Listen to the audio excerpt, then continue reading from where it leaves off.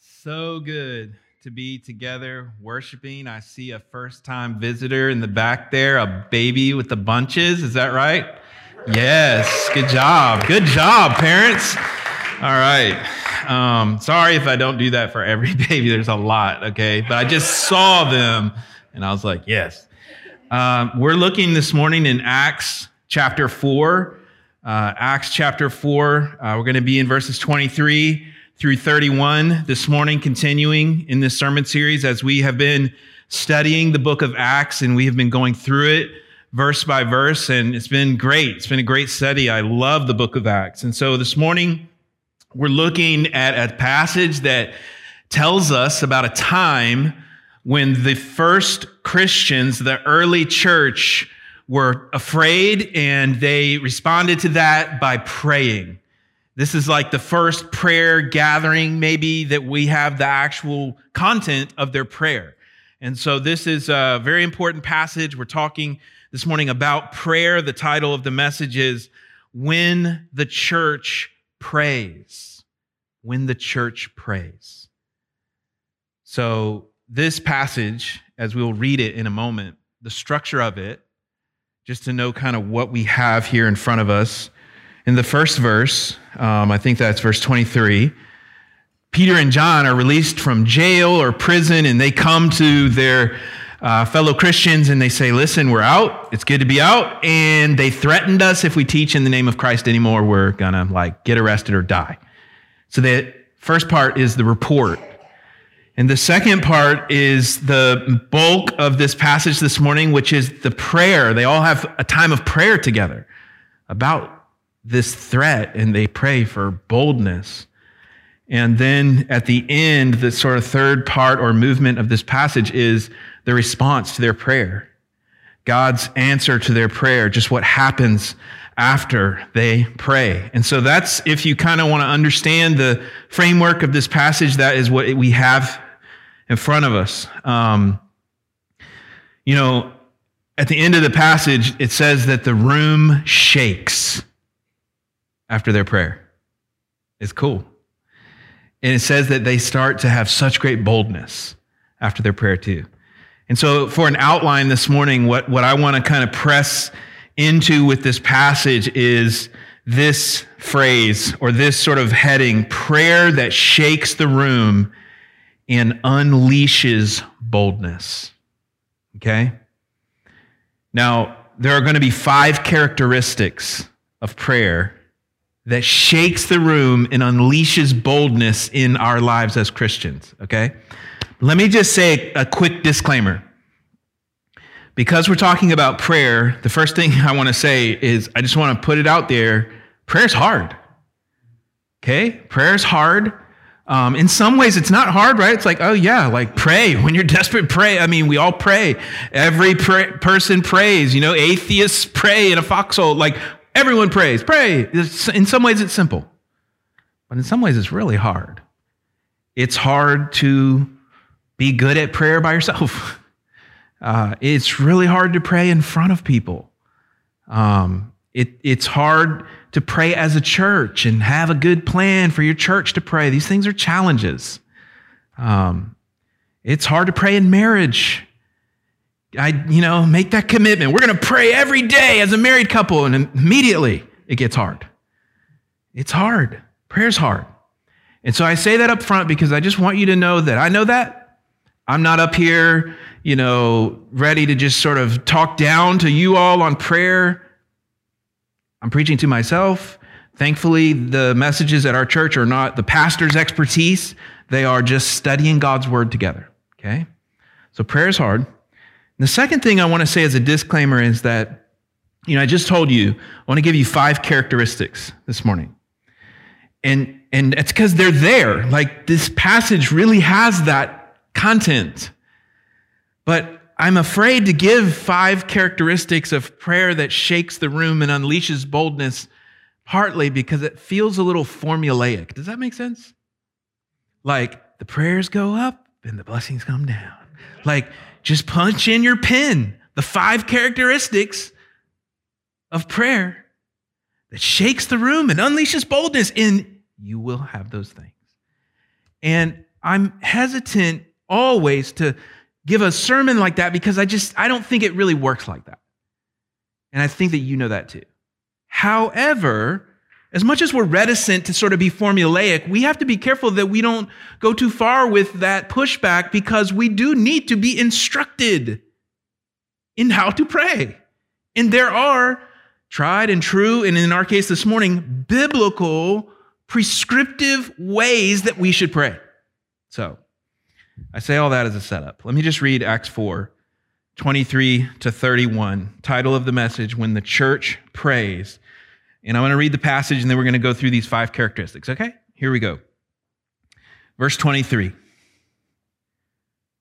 When they were released, they went to their friends and reported what the chief priests and the elders had said to them. And when they heard it, they lifted their voices together to God and said, Sovereign Lord, who made the heaven and the earth and the sea and everything in them, who through the mouth of our father David, your servant, said by the Holy Spirit, why did the Gentiles rage and the peoples plot in vain? The kings of the earth set themselves, and the rulers were gathered together against the Lord and against his anointed. For truly in this city there were gathered together against your holy servant Jesus, whom you anointed, both Herod and Pontius Pilate, along with the Gentiles and the peoples of Israel, to do whatever your hand and your plan had predestined to take place. And now, Lord, look upon their threats and grant to your servants to continue to speak your word with all boldness, while you stretch out your hand to heal, and signs and wonders are performed through the name of your holy servant Jesus. And when they had prayed, the place in which they were gathered together was shaken, and they were all filled with the Holy Spirit and continued to speak the word of God with boldness. Lord, we come before you this morning. How can we not begin this time of studying your word with prayer? With recognizing, Lord, that we, apart from the help of your Holy Spirit, will walk out of this place, even if we pay attention the entire sermon perfectly. We will walk out of this place if you do not help us, unchanged.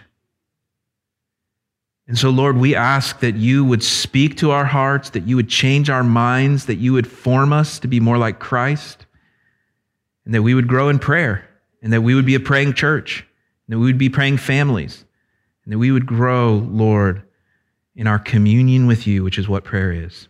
In Jesus' name we pray. Amen. When the church prays. So this morning, we are going to, as I said, look at these 5 characteristics of prayer that shakes the room and unleashes boldness in our lives. And so the first one is prayer that unifies God's people. Prayer that unifies God's people. And you can see all 5 points here if you want to go really fast and go ahead, but we'll go to the next slide, which is the first point. There you go. Sorry. Prayer that unifies God's people. Verse 23. So when they were released, and that's John and Peter, they had been arrested for preaching in Jerusalem.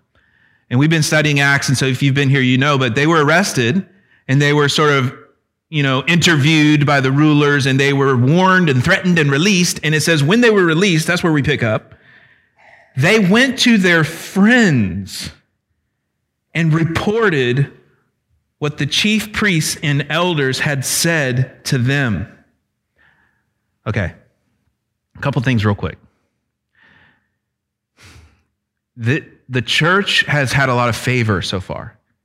Like they saw 2,000 people come to believe in Jesus on the day of Pentecost, and they all got baptized, and then 3,000 more at Solomon's colonnade in Jerusalem like a few days later, and they're really growing and things are going good. Then Peter and John get arrested, and the rest of the Christians in the church, they don't know what the threats that have been given to Peter and John are yet, so they're now delivering that. So 2 people know that all is not awesome. And in verse 23, the rest of the Christians now know. Oh, the time of favor, and everybody's just, woo, we're excited to have Christians here. That's over now. Peter and John share that with everyone. They say, listen, it's serious. Our lives are at risk. And so they share that. It's interesting in verse 23. Do you see it says when they were released, they went to their friends. Do you see that? They went to, in the Greek, it literally is they went to their own. They went to their own.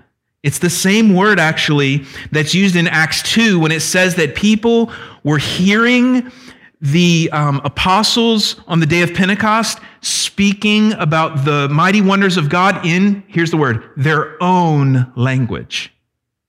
It's the same word. They went to their own.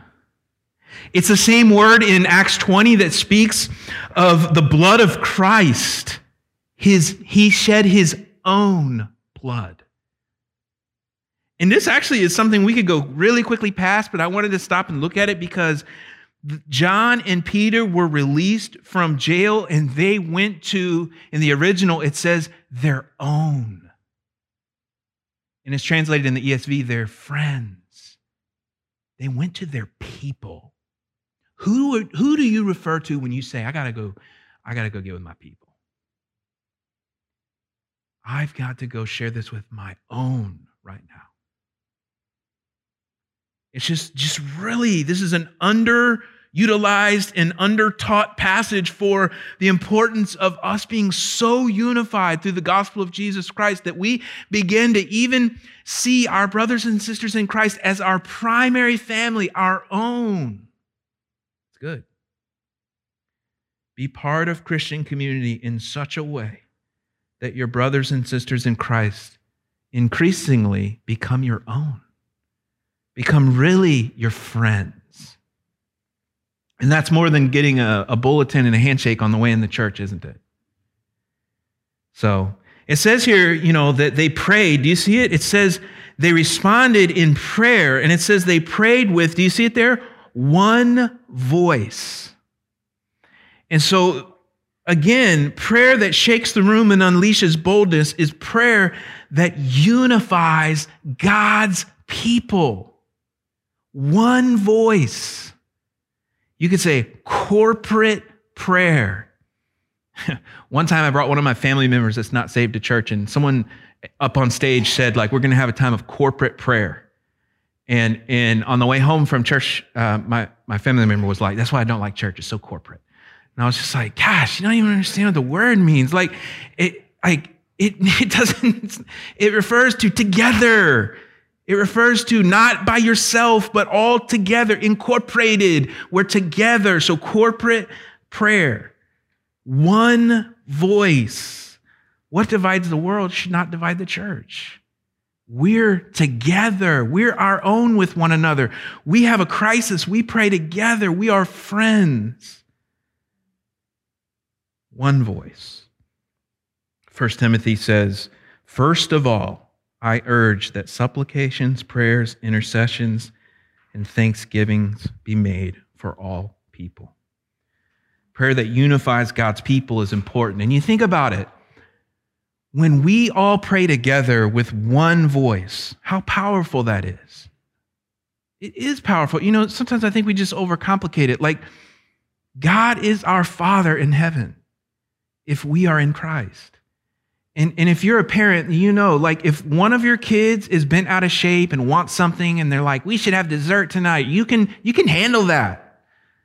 You're like, no, just get over it. If all of your kids come to you and they're organized and they're on the same page and they address you reverently and they ask for something that is in accordance with your will, what kind of parent are you that would just be like, sorry, even though you guys got it all together and asked all together, I still just know. God is our Father. It blesses his heart when we pray with one voice as the people of God.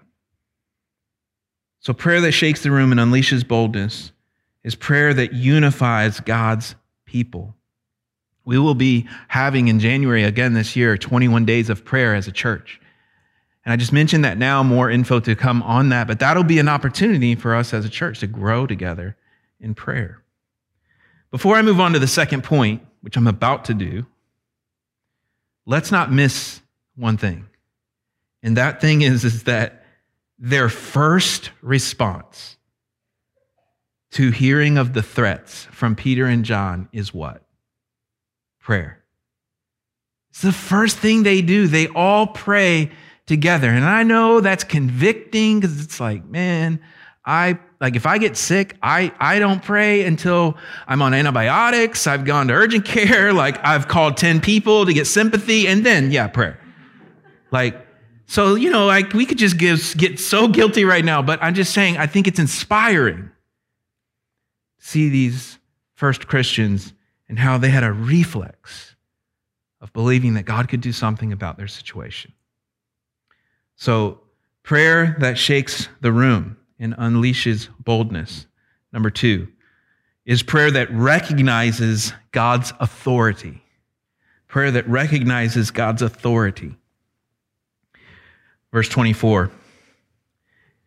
And when they heard it, that's the threats that they heard about, they lifted their voices together to God, and they said, Sovereign Lord, who made the heaven and the earth and the sea and everything in them. That's how you start a prayer. I mean, the title Sovereign Lord is literally the word despot. And in our day, that means like a cruel dictator, but it's where we get that word from. It literally would be defined as one with legal control and authority. So what the disciples are doing here is they are saying, we were just threatened by the authorities. We were just told not to speak in the name of Christ. We were just threatened. We were just threatened. Our lives were threatened. And then they say, but now let's appeal to the supervisor. Let's escalate the situation. Let's talk to the actual sovereign Lord, the one with legal control and authority. We believe that disciples are saying this. We really believe that God is sovereign. They also include in their prayer the truth that the God of Christianity, their God, Jesus Christ, is the creator God. He's the one true God. They are not, in their view, worshiping a territorial deity, the God of just Israel, right? No. And then there's the God of Babylon, of Assyria, of China, of India. No, they're no, we believe the Lord is sovereign and that he's the creator of heaven and earth, the sea and everything in them. Why is this so important? It's pretty simple, really.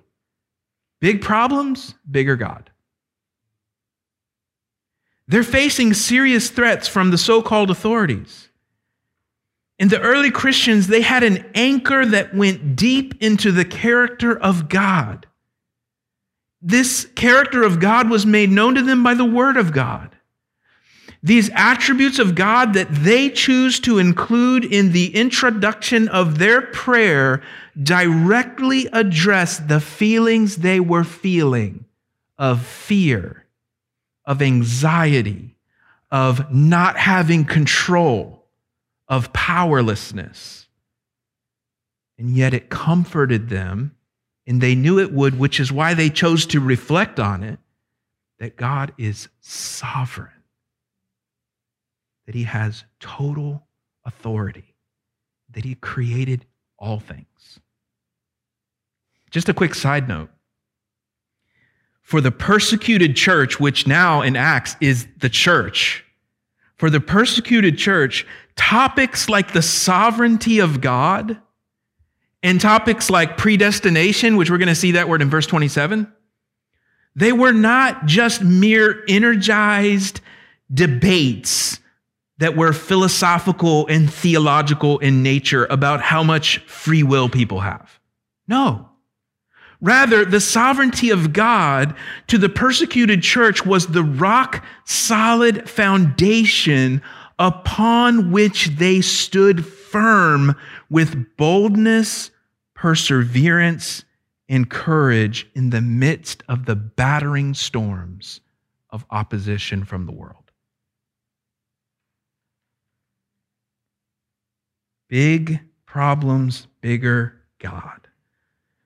Proverbs 29, fear of man lays a snare, but whoever trusts in the Lord is safe. Prayer that shakes the room and unleashes boldness looks these ways. Prayer that unifies God's people, prayer that recognizes God's authority, and now number 3, prayer that is informed by God's word. Verse 25 to 26. Look at verse 25. It says, who through the mouth of our father David, your servant, said by the Holy Spirit, why did the Gentiles rage and the peoples plot in vain? The kings of the earth set themselves, and the rulers were gathered together against the Lord and his anointed. The early Christians are in this moment, remember, we're looking in on their prayer, and they were in this moment praying, eyes closed, praying. I don't know what it looked like. They're praying, and they're quoting in their prayer from Psalm chapter 2, Psalms 2. They decided it would be fitting to quote Psalm 2 in their prayer back to God. God, you spoke this in Psalm 2 through David by the Holy Spirit 1,000 years before, and we find it fitting to say some of that back to you in this moment. That's what they're doing. Just a quick comment here. In the book of Acts so far, we have seen a lot of Old Testament. In fact, I want to just show you quickly as a recap. Psalm 69 in chapter 1, Psalm 109 in chapter 1, Joel 2 in chapter 2, Psalm 16 in chapter 2, Psalm 110 in chapter 2, Deuteronomy 18 in chapter 3, Genesis 12 in chapter 3, and now Psalm 2 in chapter 4. So the early church, they were energized about the Old Testament and about how the promises of God were being fulfilled through Jesus Christ, and they were burdened to demonstrate this. And so here they are praying God's word, Psalm 2. Now, what is the point here? Prayer that is informed by God's word. Let me clarify something. I don't think the point is that you need to pray right, okay? Get some Bible in your prayer. You need to pray more correctly by quoting scripture in your prayer. That's not the point. I mean, that would help, for sure. But I think what we're seeing here, if you really step back from it and think about it, we're seeing that these authentic disciples had a genuine relationship with God. And prayer was communion with God. The interplay is God speaks by his word. They pray back to him. Their prayer is filled with his word. He answers their prayer. It's a relationship. I was helped by a pastor, Tim Keller. He gives this helpful illustration here. He says, if someone talks to you and they tell you some important things, and then you respond with just your needs and absolutely zero acknowledgement or reference to what they just shared with you, is that a good relationship? And so I think the point is that God has spoken. He's revealed himself, his character, his will, his plan of salvation, all through his word. He's spoken. And when we pray, we're communing with him. And so to reference or acknowledge his word and what he said to us is fitting, as it shows that we have a real relationship with God. Prayer that shakes the room and unleashes boldness is prayer that unifies God's people. It's prayer that recognizes God's authority. He is sovereign. He is creator. His prayer that is informed by God's word. And it is prayer that sees God's hand. Verse 27. For truly, in this city, there were gathered together against your holy servant Jesus, whom you anointed, both Herod and Pontius Pilate, along with the Gentiles and the peoples of Israel. Remember that right there. That if you're underlining or something, underline peoples of Israel. Verse 28, to do whatever your hand and your plan had predestined to take place. So what's happening here between verse 27 and 28, which we're looking at right now, and the previous verse, which was verse 25 and 26, which was what? It was the quotation of Psalm 2, right? So Psalm 2, they just prayed it out. They prayed out Psalm 2. And then in verses 27 and 28, they're still praying, but they are now connecting what was said in Psalm 2 with what has happened in their day. Does this make sense? They are rightly observing the hand of God in their circumstances. It's actually beautiful. It's beautiful symmetry. Psalm 2 is here, and what they say has taken place in Jerusalem is here. It's like the wings of a butterfly, okay? They're exactly the same. I know that's cheesy, but it just really works for us, okay? So, beautiful symmetry. Psalm 2, 1000 BC, speaks of the Gentiles, speaks of the people, speaks of kings, speaks of rulers, speaks of all of these forces working and conspiring against the Lord's anointed 1,000 years prior. And the disciples, the Christians in the early church, as they're praying, they say, "Oh Lord, in Jerusalem, in our day, in 33 AD, in our day, the Gentiles, the peoples." And here's why I told you to underline peoples. Because they, in their prayer, they flip it. You know, when they were reading Psalm 2 thousands of years earlier, when they said the peoples, they were thinking like the dirty, filthy Gentiles. But here, Peter and John and those Christians, they label the peoples as the peoples of Israel who have turned against their own Messiah. That's just like a free sort of Bible nerdy thing, okay? But the kings, and you have King Herod. The rulers, and you have Pontius Pilate. The Lord's anointed, and you have the holy servant, Jesus. It's like they're basically praying and they're saying, "Lord, we see your hand. We see that this was your predestined plan." The word predestined, it actually means destined all right? It means determined beforehand. God, we see your hand. We see your predestined plan. We see you at work. Here's what they are in effect saying. Here's their logic. It's a 2-point logic. 1, 2. Here it is. Number 1, the arrest and crucifixion of Jesus was dark, wrong, evil, and involved the actions of wicked and evil people. Yet, it was clearly God's hand at work. It was clearly his predestined plan. And while dark, it brought about glory and good and resurrection and salvation and joy. That's point 1. Point 2 is this. Therefore, these dark, wrong, and evil threats facing our church today from wicked and evil people also must be in some way the work of God's hand in his predestined plan. And we will choose to trust God in our prayer. Prayer that sees God's hand. 5th, prayer that wants God's will.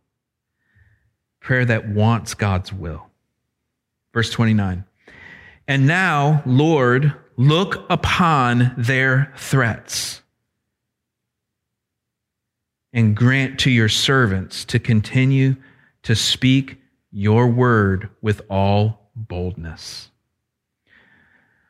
While you stretch out your hand to heal, and signs and wonders are performed through the name of your holy servant Jesus. And when they had prayed, the place in which they were gathered together was shaken, and they were all filled with the Holy Spirit and continued to speak the word of God with boldness. You know what's amazing about their prayer? It's not just amazing that they prayed. I mean, because that's convicting. Their first reaction was to pray. Great. I just want to grow toward that right now. But also, what was amazing about their prayer was that they did not ask in their prayer for protection.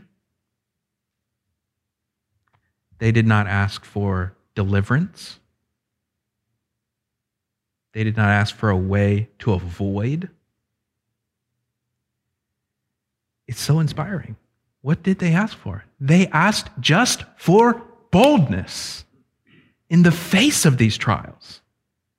Here's a quote, Dr. Ben Witherington in the Acts of the Apostles, a book, a commentary. He says, the response of the apostles to persecution is prayer, not for relief or deliverance from persecution, but for boldness and power to continue to proclaim the word even in the midst of such adversity.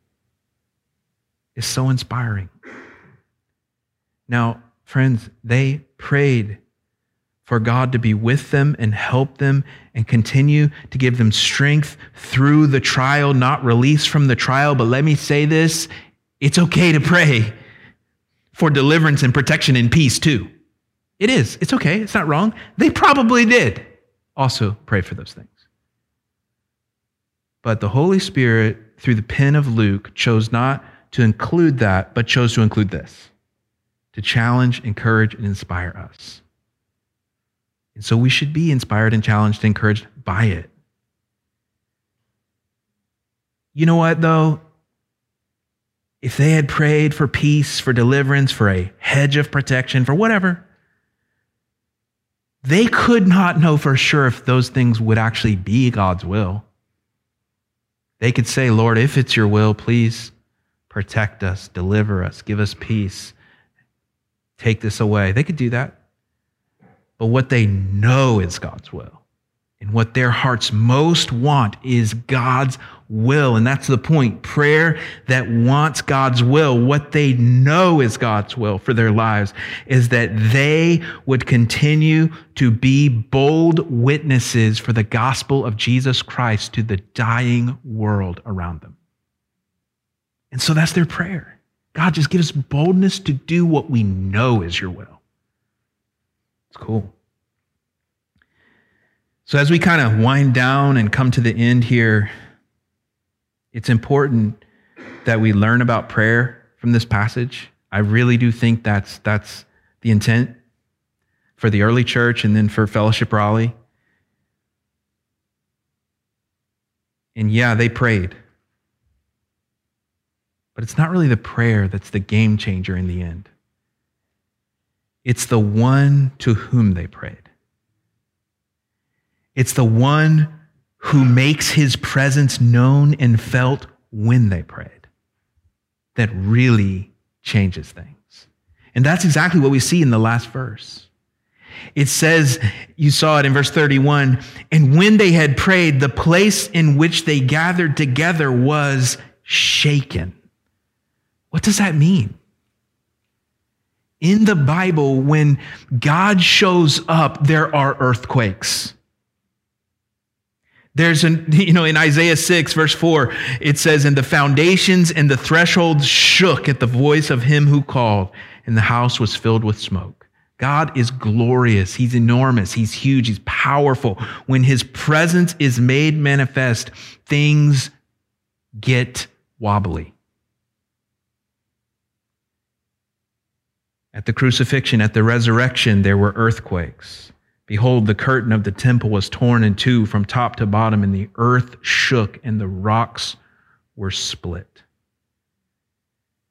And they were filled, verse 31 continues, with the Holy Spirit, and they continued to speak the word of God with boldness. What's amazing is that the earthquake, they were shaking from the threats of the rulers. They then prayed to the sovereign Lord, and there was an actual earthquake.